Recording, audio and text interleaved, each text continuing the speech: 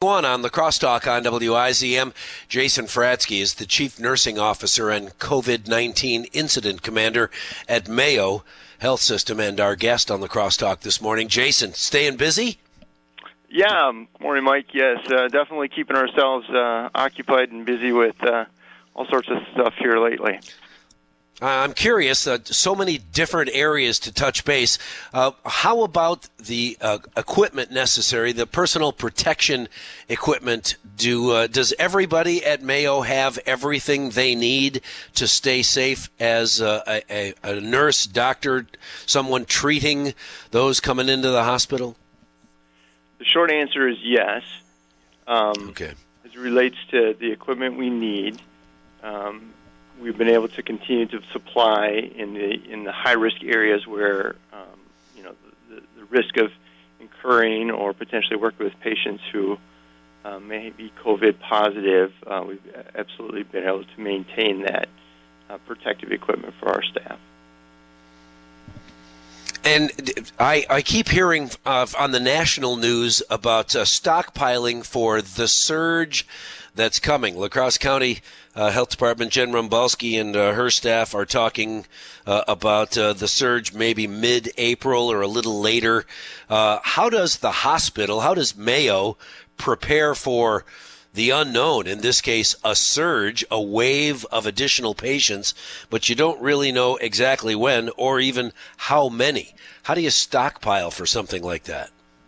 That's a good question. So there's been actually a tremendous amount of work both here in La Crosse as well as across Mayo Clinic to begin to sort of look at predictive models similar to the county, and kind of try to anticipate the best we can with a certain amount of confidence interval, if you will. So it's not 100%, but I would agree we're looking at sometime between mid-April to probably mid-May where likely we would see a peak here. Now that has a lot of variability in terms of, the things that we're trying to do both within the community and within our organizations to mitigate that as much as possible and flatten that curve. But as it relates to surge planning, we anticipate to the best of our ability, what we've seen across the country and how would Mayo Clinic Health System here in La Crosse be able to accommodate that surge. It gets really complicated very fast, and the difficulty we have is the number of patients potentially that could need the kind of medical care that we provide, both sort of general medical care, which is you're ill enough to be in the hospital, but fortunately not so ill that you need critical care. And then, as we've heard across the news, there are a percent, although it's small, but still a significant percent of people who will become ill in a fashion which they will need critical care resources, ventilators, and others. And so we've looked within our organization to say, what are our resources, both from a physical perspective, space, equipment, and then probably as importantly, where are the human resources we have to care for patients as we would potentially surge up. So we do have plans in place to think about how do we go beyond what we would say is our normal sort of day-to-day operations in terms of the number of patients we can care for, and what would those different resources require of us to be able to do that. So we can do that to a certain extent, and then at some point, just like anywhere in things that we've seen in the rest of the country, we became fairly stressed with whether it be supplies or people. But I think we've got some really strong plans in place here to significantly ramp up our ability to care for people. Have you seen many changes with regard to the number of people getting in line to be tested? Are you still able to test everybody who wants that test? And I have heard and read about a much faster, a 10-minute test now that is being made available nationwide. Have you seen any of those at Mayo?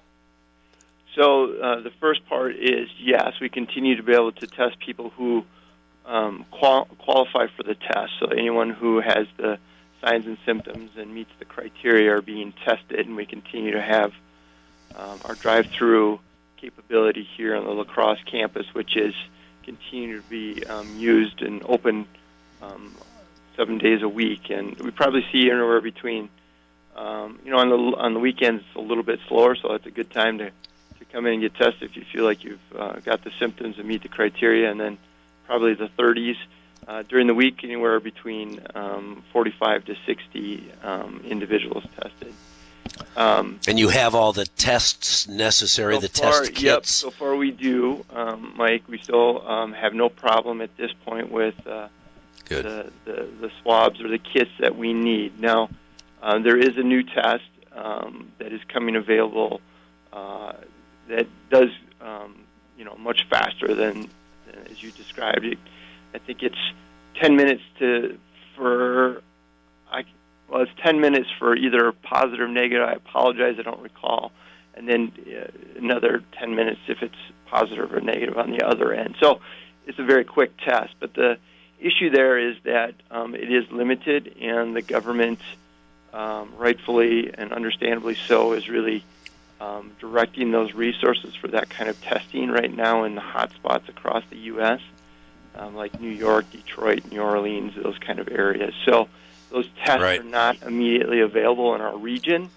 The good news for our region is we continue to be a relatively flat area for positive tests. Now, of course, that can change, but I do anticipate that test may become available in the next few weeks within our sort of tri-state area. Right. I appreciate your time this morning. Jason Fratzke, Chief Nursing Officer and COVID-19 Incident Commander at Mayo Health System, our guest. Phil, your suggestion for questions, and I certainly could pass this information along to Scott Robert Shaw. The total tested, you mean in La Crosse County or in Wisconsin? The total positives, total hospitalized, I believe 3 people have been hospitalized. One just recently. There are 19 cases now, and I think 2 from the 18 had been hospitalized. I'm not positive about that. One of the most recent additions to that list of positive cases was hospitalized with symptoms.